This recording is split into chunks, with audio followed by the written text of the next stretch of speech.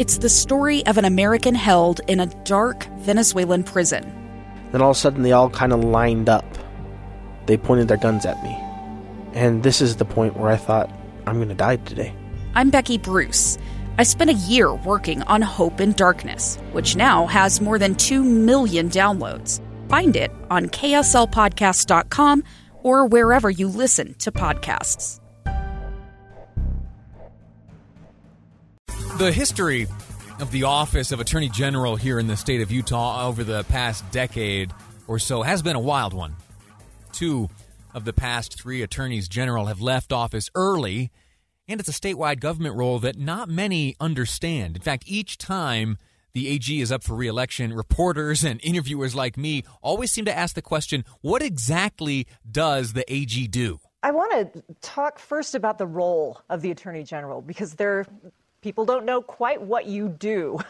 And there's that question again on display just last night, asked by moderator Jennifer Napier-Pierce during the final debate hosted by the Utah Debate Commission this election season. The headlines written about the debate, for the most part, have used adjectives like contentious and fiery, and there are those who have looked to earlier in the week and asked why Utah's AG candidates couldn't have taken note from the example set by Chris Peterson and Spencer Cox as they appeared together in that now viral video celebrating civility. Well, I'm not one of those. I watched the debate last night as it happened, and I've reviewed it again this morning, and I think that when all was said and done, it really comes down to a matter of relativity. Do Sean Reyes and Greg Skorda see eye to eye on much? No, probably not anything. These two aren't a pair you'll see seated next to each other at a Bees game, palling around and sharing laughs. No, they're competitors.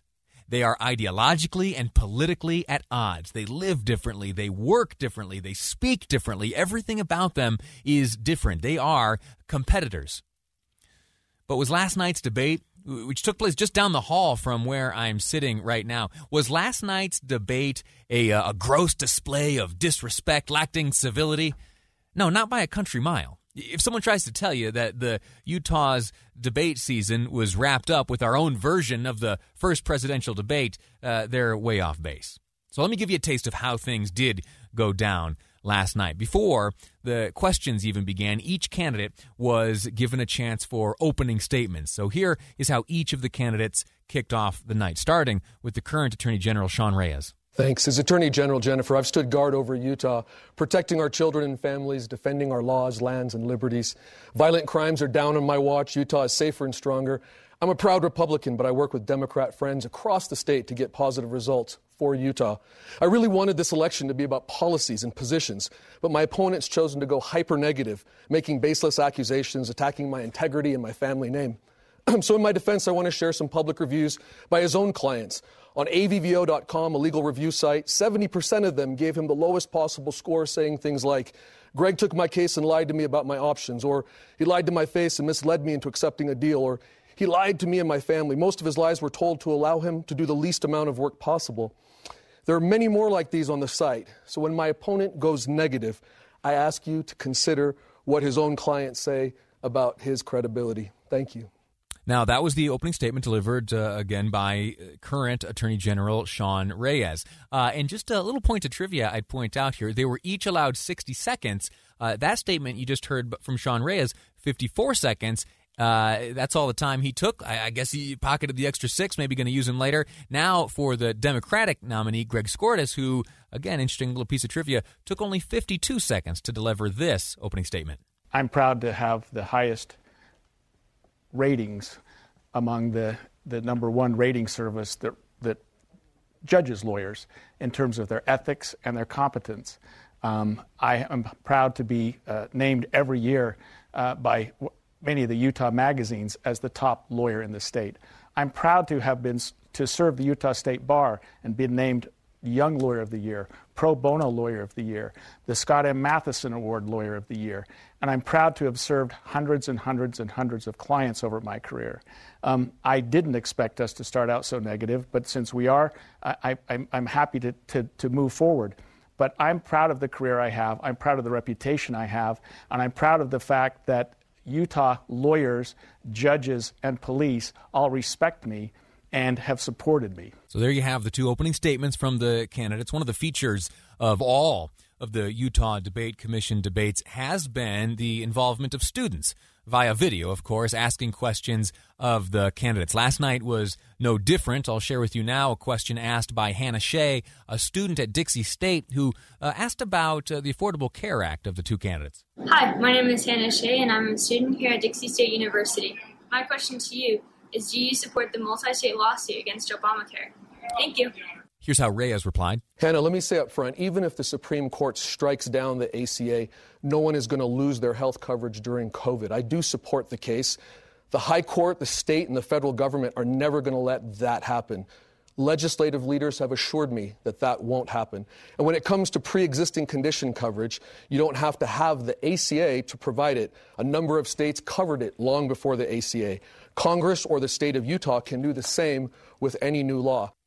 And Greg Skordas. So what we'll do, if he prevails, is throw out the baby with the bathwater. What we'll do is we'll tell Utahns, you don't get affordable care. What we'll do is we'll tell 53% of Utah voters, not only are we going to completely ignore your mandate from November of 2018 to expand Medicaid, to include a base level of Medicaid coverage to people that are 138% of the poverty level at a cost of 15 cents per $100 spent. Not only are we going to completely ignore that mandate, but we're going to take expanded Medicaid away. We're going to take the Affordable Care Act away. And we're going to do so saying, well, it's an illegal taxation. It's unconstitutional, with no alternative at all. He said, well, I have a plan, but no one's ever heard that plan. All right, so there you have it. That with the time I have here to share this with you, there's a little glimpse into what happened last night. What do you think? Was it that bad? One thing is for sure, both of the candidates and the debate commission have expressed the view that you should really soak in all the information available to you before casting your vote. You've heard just these few little clips on my show today. Well, I'd like to extend a further invitation to you to watch the entire debate. There indeed was a good deal of substance to come from these two candidates, and to hold off on casting your vote until you have absorbed it all, I think would only be a wise decision. You wondering where to get a hold of this? Well, the Utah Debate Commission hosted it. I have made the debate available in its entirety on my own Facebook page. If you make your way over to Lee Lonsberry on Facebook, you'll want to look for the little Live Mic logo. I've got a personal page. That's not where it is. You want to come over to the show page, Lee Lonsberry, Live Mic, and please, if you have the time, and I sure hope that you do, and if not, maybe try to make the time, watch these debates. Really get to know these candidates. Listen to them in their own words, and then make your voting decisions. That's the way I do it. I invite you to do the same. All right, we're going to take a quick break. When we return, during the final segment of today's program, we're going to look forward to the big debate tonight, the last debate between the two candidates for President of the United States, Donald Trump and Joe Biden. What do you expect? We'll talk about it next on Live Mic. I'm Lee Lonsberry, and this is KSL News Radio. It's the story of an American held in a dark Venezuelan prison. Then all of a sudden they all kind of lined up. They pointed their guns at me.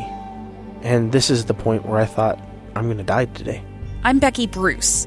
I spent a year working on Hope in Darkness, which now has more than 2 million downloads. Find it on kslpodcast.com or wherever you listen to podcasts.